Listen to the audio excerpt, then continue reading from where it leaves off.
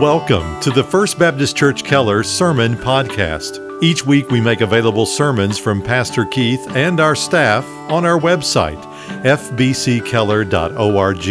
And on iTunes, search for First Baptist Church Keller TX in the iTunes Store or in the podcast app on your mobile device. And now with a revival message, Mr. John Moore. I think of tonight of the visitor that was invited to the service by the Baptist, and the visitor had never been in a Baptist church before, and so everybody came in and was seated, and the music announcer said, "Turn to page 454," and the visitor leaned over to his Baptist friend and said, "What does this mean?" And the Baptist told his friend, said, we're going to sing a hymn of praise to the Lord. It's on page 54 of the songbook. And he said, okay. So the service progressed along, and it came time for the offering. And the ushers began to pass the offering plates back. And the visitor, as they got closer, the visitor leaned over to his Baptist friend and he said, "What does this mean?" And the Baptist said, "Well, this is another way we have of worshiping the Lord. We're going to give our tithes and offerings and make gifts to the Lord, and this is another means of worship." And so the visitor said, fine. And then it came time for the preacher to come to the pulpit, and just as I did a moment ago, he took off his watch, put it on the stand here, and the visitor leaned over to his Baptist friend and he said, "What does this mean?" And the Baptist said, "Absolutely nothing." I'll try to be a little more conscious of the time tonight, but I'm still glad you're here, and I hope by the time we get through, you'll still be glad you were here. Well, we were about 3 weeks ago. My wife and I took a belated summer vacation. I know it wasn't summer. It was the first week of October. It was the first chance we had to get away, and we love to go to the mountains, particularly as we go west. And as we're traveling, and we got to about Texline, which is right the state line between Texas and New Mexico, we began to see mountains in the distance. And from a distance, they look like they're all right there together, but as it turns out, if you've been that way, you know this to be true, that once you get to where the mountains are, you find that they're not all there together at all, but they're separated sometimes by miles, sometimes by many miles. And just as has happened to every trip we've taken, it reminded me of my seminary days at Southwestern Seminary. Remind me of what my Old Testament professor told us as a class one day. He was talking about the prophecies of the Old Testament prophets. And he said when they were given visions of the future, it was much like the mountains. They all seemed to be right there together. But when it turned out, when the visions were fulfilled, they didn't happen all at the same time. Sometimes there was a good distance between each prophecy's fulfillment. Sometimes a great distance. And that was true of the prophet Isaiah. We looked at Isaiah last night. We will not be there tonight, but I do mention him because he's the most prominent, the best recognized of all the Old Testament prophets, primarily because he was the prophet of redemption. But in Isaiah 35, Isaiah began to predict, he prophesied about the Messiah and the coming of the Messiah. And one of the things he mentioned when Jesus came, he would bring the highway of holiness. And I was fascinated with that, the highway of holiness. And I began to fan the pages of the New Testament to look to see about the fulfillment of this prophecy, the highway of holiness. And finally, I came to the book of Colossians, the little letter of Colossians. We'll be there tonight, chapter 3. I'm not going to read the passage because it's a lengthy passage of Scripture. But the title of tonight's message is exactly that, the highway of holiness. And in my humble but accurate opinion, one of the greatest needs today is for people, everyday, ordinary people, seeing Christians walking the highway of holiness.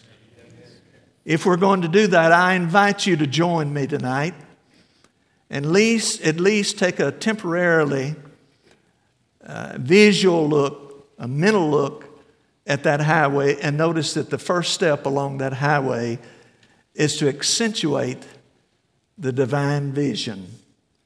Accentuate the divine vision. Look at verse 1, chapter 3, Colossians. Therefore, if you have been raised up with Christ, keep seeking the things above where Christ is, seated at the right hand of God. We talked last night temporarily about the peculiarity of preachers. Here's another one of my peculiarities. There's another word. Without even trying, without even thinking about it, when I run across that word, therefore, there's a question I always have to ask myself. What's that therefore? That's just a cute little reminder that you don't start understanding with verse 1.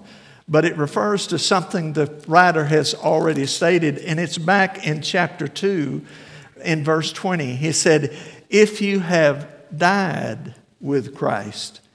The Bible tells us when we put our faith in Jesus Christ, we're joined to Him and we're joined in His death. And not only are we joined in His death, but chapter 3, verse 1 says that we're joined in His resurrection. If you have been raised with Christ. And then He gives us two clear commandments, not choices, commandments. And the first is this. We are to transfer our attention from the earthly to the eternal. Listen to it again in verse 1 and 2. Therefore, if you have been raised up with Christ, keep seeking the things above where Christ is, seated at the right hand of God. Set your mind on the things above, not on the things that are on earth. I also mentioned last night that some of you look so old, you apparently are as old as I am. And if you are old as I am, you may have noticed something about people of our age. We have a tendency to think about the undertaker. Hello. Boy, I'm telling you, I'm hurting today. I've got my rheumatiz is really telling on me. And I'm afraid, boy, I heard somebody had that same pain. In 6 weeks, they were dead. Boy, I'm telling you, I'm worried. Let me tell you something, folks. You who are our age, they call senior citizens. It's time we quit worrying about the undertaker and started thinking about the upper-taker. Hello, I can hear you breathing out there. It's time we quit worrying about the undertaker and started concentrating on the upper-taker. In other words, we need to transfer our attention from the earthly to the eternal.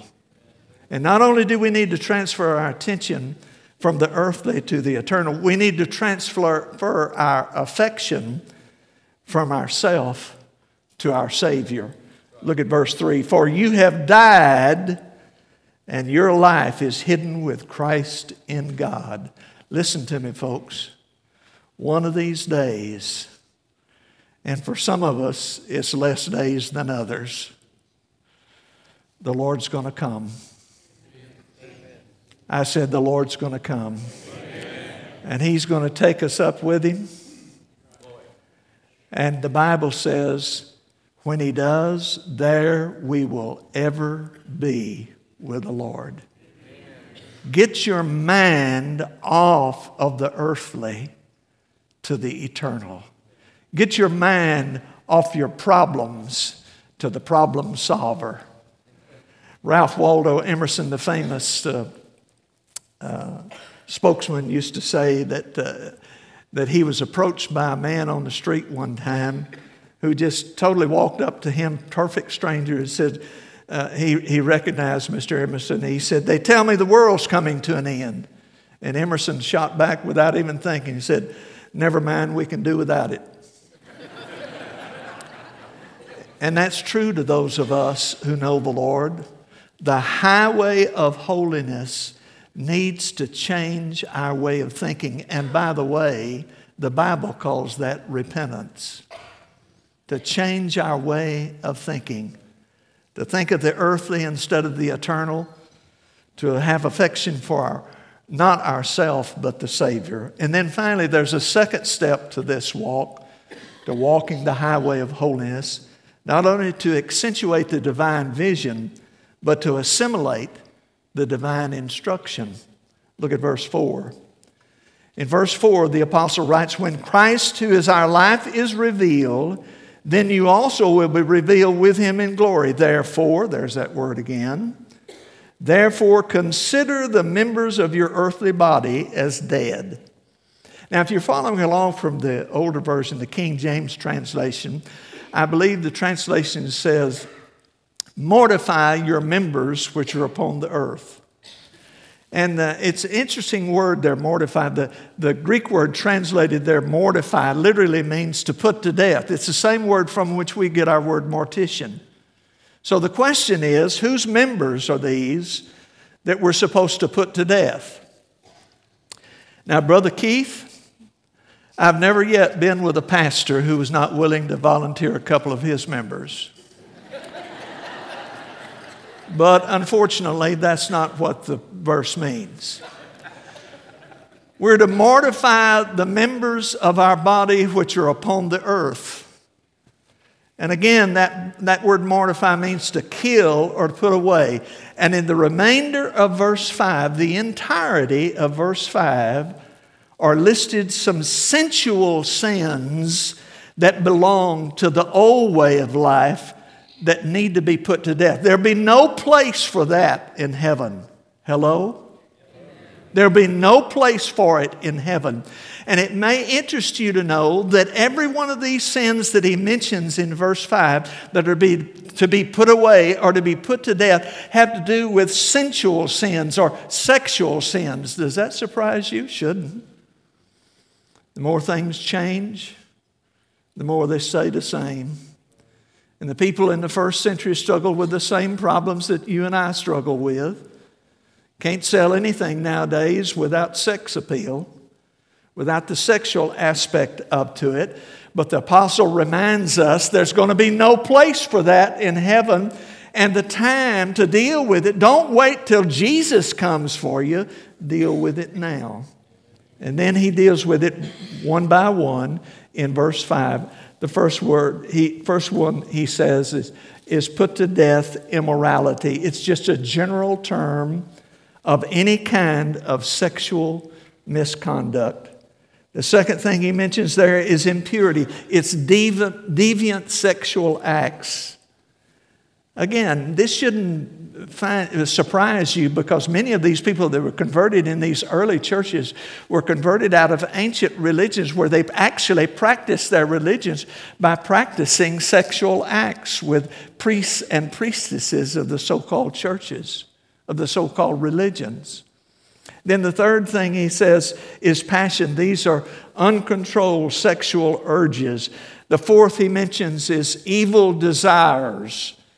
Again, if you're reading from the King James translation, it says evil concupiscence. Boy, with a name like that, you know it's sin, right? Evil concupiscence. That simply means forbidden sexual acts. And then the last thing in verse 5, notice this. It seems strange. It seems out of place. It seems out of context because he said, put away, put to death, greed. At least it seems to be out of context until you think about it a little deeper. Sociologists and psychologists have just recently discovered in their studies that many people, listen to me, many people who would never practice such acts, such sins, will at the same time sit down and watch a television show, or more privately, more secretly, get on the internet where nobody else knows they are, and they actually enter in vicariously into the lives of the actors and the actresses. Men and women, young and old, who would never themselves practice such things will enter into that vicariously. And listen to me, we have to be reminded that there will be no place for that in heaven. I said there will be no place for that in heaven. And the time to deal with that is not to wait till Jesus comes for you, but to deal with that right now. Now, I can almost hear the sigh of relief.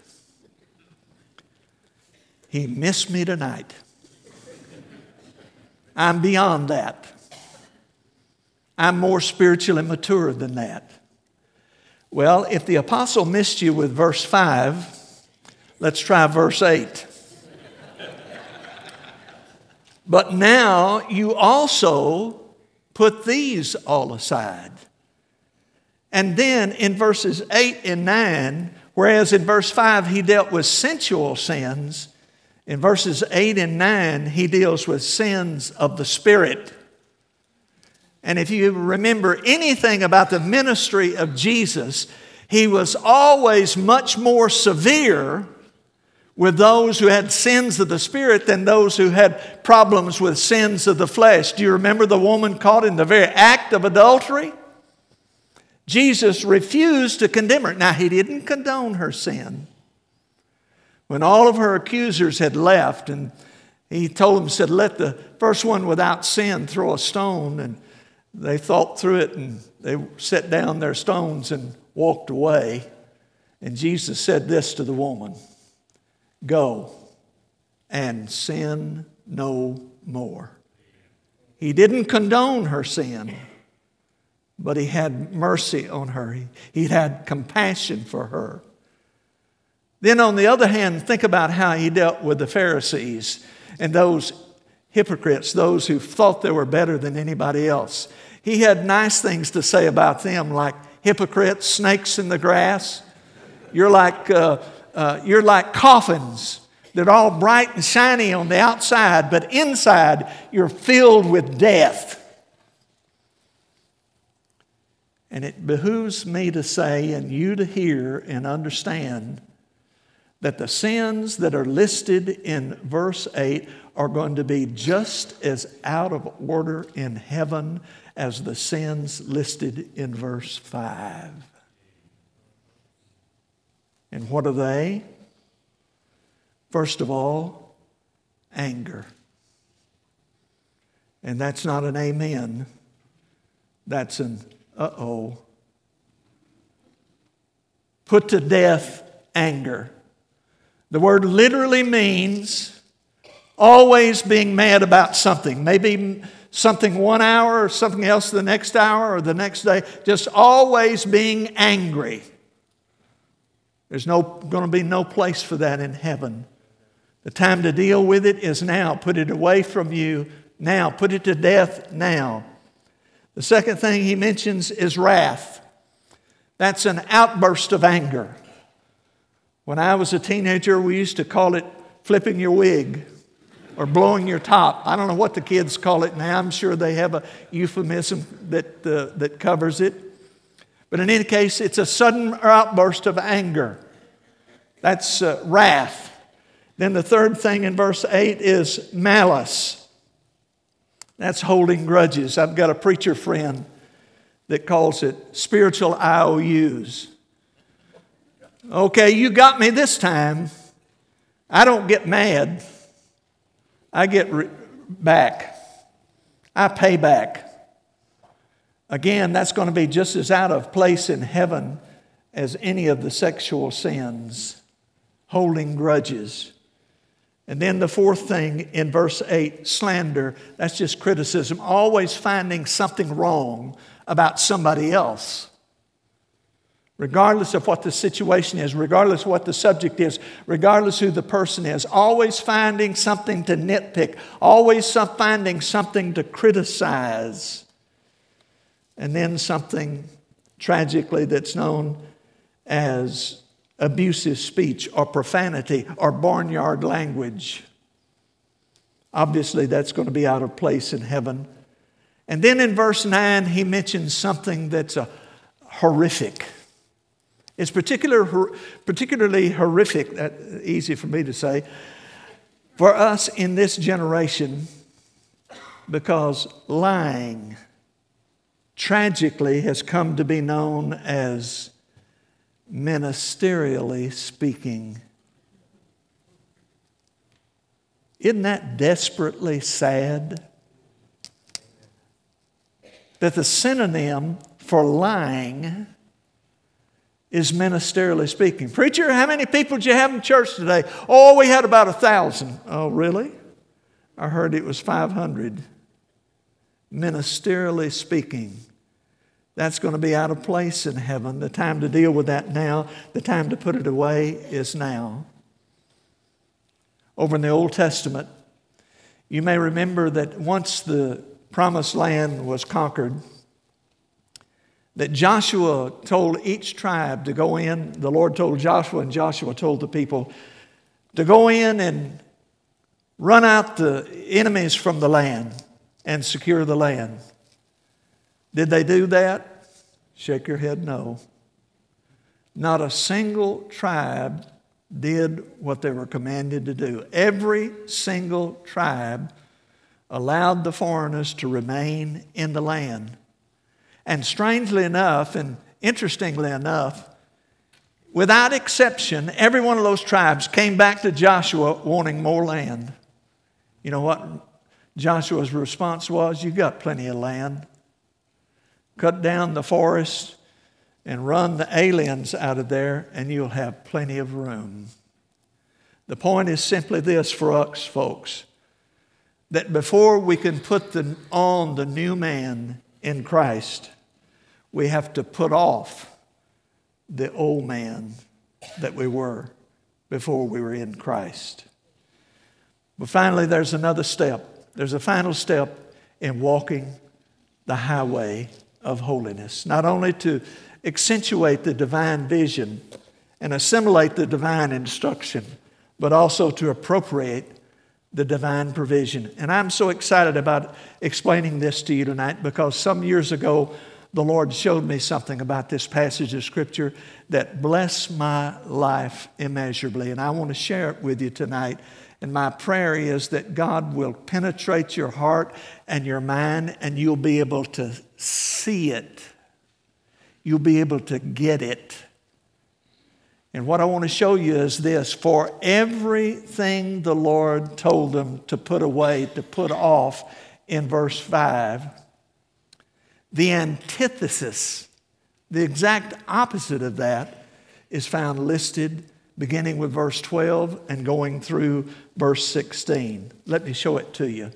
First of all, in verse 8, he tells us to put off anger.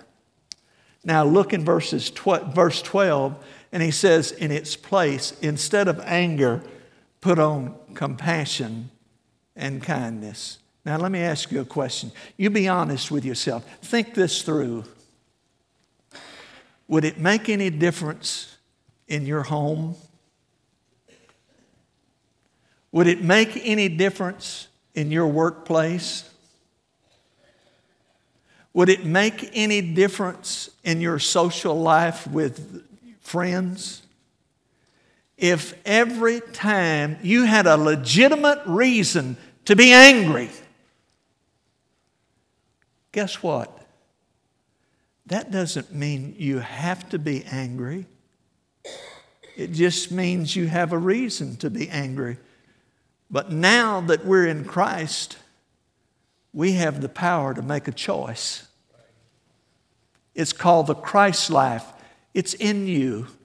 You have the power, the ability to say no to anger, and instead of being angry, express compassion and kindness. Would that make a difference in your life? Would that make a difference in the lives of people around you? Second thing in verse 8 we're told to put away or put to death is wrath. That's blowing your top, flipping your wig. And you may have a very legitimate reason. Someone may have done something horrible, said something horrible. You may have the right to get angry and blow your top, but that doesn't mean you have to. You can choose, instead of blowing your top, instead of being wrathful in verse 12, you can put on humility and gentleness. Would that make a difference in your life? Would that make a difference in the lives of people around you? The third thing in verse 8 that we're told to put away is malice. That's holding grudges, writing spiritual IOUs. But he says, instead of that, you have the choice to put on in verses 12 and 13, patience, forbearance, and forgiveness. Wow. You think that might make America great again? Relax, folks. Just don't get so uptight. Do you think that has the power to make America great again? If we would not hold grudges, but instead we would be patient with people, forbearing one another, and forgiving one another.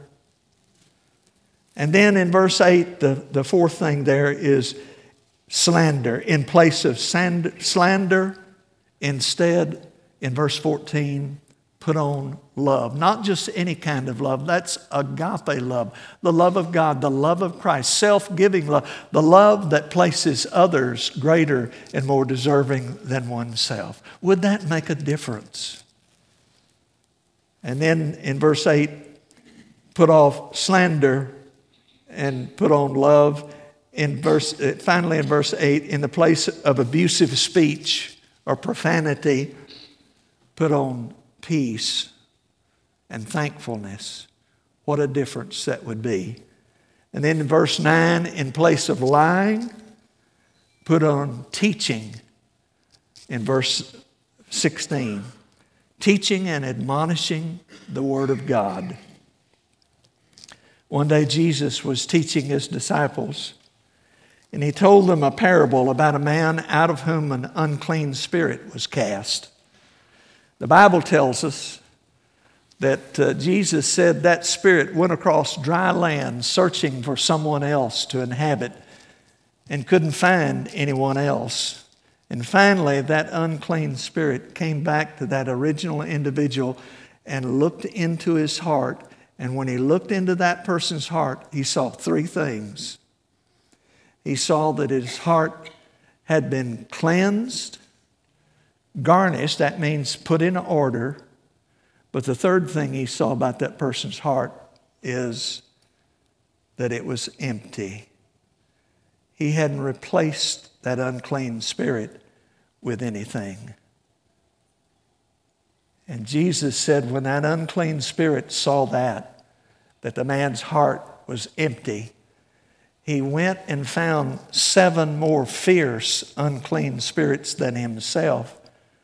And all of them re-inhabited the man. And Jesus said the last state of the man was worse than the first. It's important. It's critical to put off the old man, but it's vital to put on the virtues of the new life. 2 words in the Bible that a lot of people stumble over. I've never claimed to be a theologian, but I want to give you a layman's definition, a easily remembered definition of those 2 words. The first word is justification.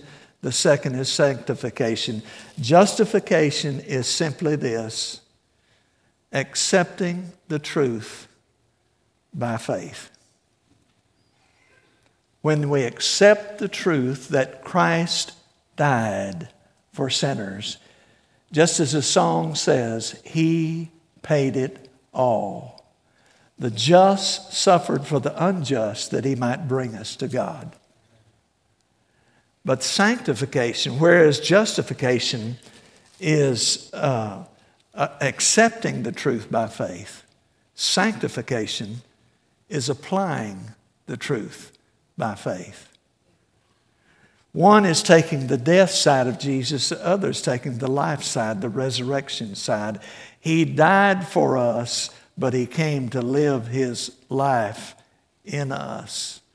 The same one who gave His life and died for us is the one who now lives in us. That simply means that the life of walking by faith is exactly that. It's a life of faith. Now, one thing that some of you may not know, may not understand is this. In the New Testament, the word for faith is a noun. But in the original language of the writing of the New Testament, there's a verb form of faith. But whenever it's translated over into our English language, there is no verb form of faith. And so when they translated the New Testament over from Greek to English, the word believe was chosen for the verbal word of faith. Now, that's fine and good, but that brings with it a challenge, because many people think of that word believe as merely an intellectual matter. But remember what the Bible says in the book of James. The demons believe and tremble. Believing in the New Testament word means far more than intellectually. It means that much, but it means something deeper. In fact, if you go to a concordance and you look up that word believe, that word faith, it comes with this threefold definition: to trust in, to cling to rely on. To trust in the death of Jesus, that He paid it all, that He took our punishment for His sins. 1 John 2:2 says He is the propitiation for our sins. That word propitiate means to satisfy. Jesus satisfied every demand of heaven for the payment of sin. And it goes on to say, and not just for our sins only, but also for the sins of the whole world. Now hold on, that doesn't mean everybody gets saved. What it does mean is this: He paid the price for everyone, and for those who believe, they receive what He paid for. So to trust in Jesus is to trust that when He died for us. He died for sinners. It also means to cling to. That word simply means that you rely on Him. One of the first things when you talk to someone who's lost about becoming a Christian, oftentimes you hear something like this: I don't want to be a hypocrite. I don't want to start something, not be able to finish out. Listen to me, folks. The same way you get saved is the same way you stay right with God, and that is clinging to Him. You get justified by His death. You get sanctified by His life in you. Christ in you, the hope of glory. And then the third part of that definition, to trust in, to cling to rely on, and that is to rely on His truthfulness. Folks, you can trust Jesus. You can trust Jesus. The Bible says that God cannot lie. It's not that He will not lie. It's that His being will not allow Him to lie. God cannot lie. And the question for every one of us tonight is this. It starts with this. Have you ever believed on the Lord Jesus Christ, recognizing that believing in Him means you trust in Him, you cling to Him, you rely on Him. Because you can never walk the highway of holiness until you're in Him. Thank you again for listening to our broadcast. To learn more about First Baptist Church in Keller, Texas, or to hear more sermons by Pastor Keith and our staff, visit us online at fbckeller.org.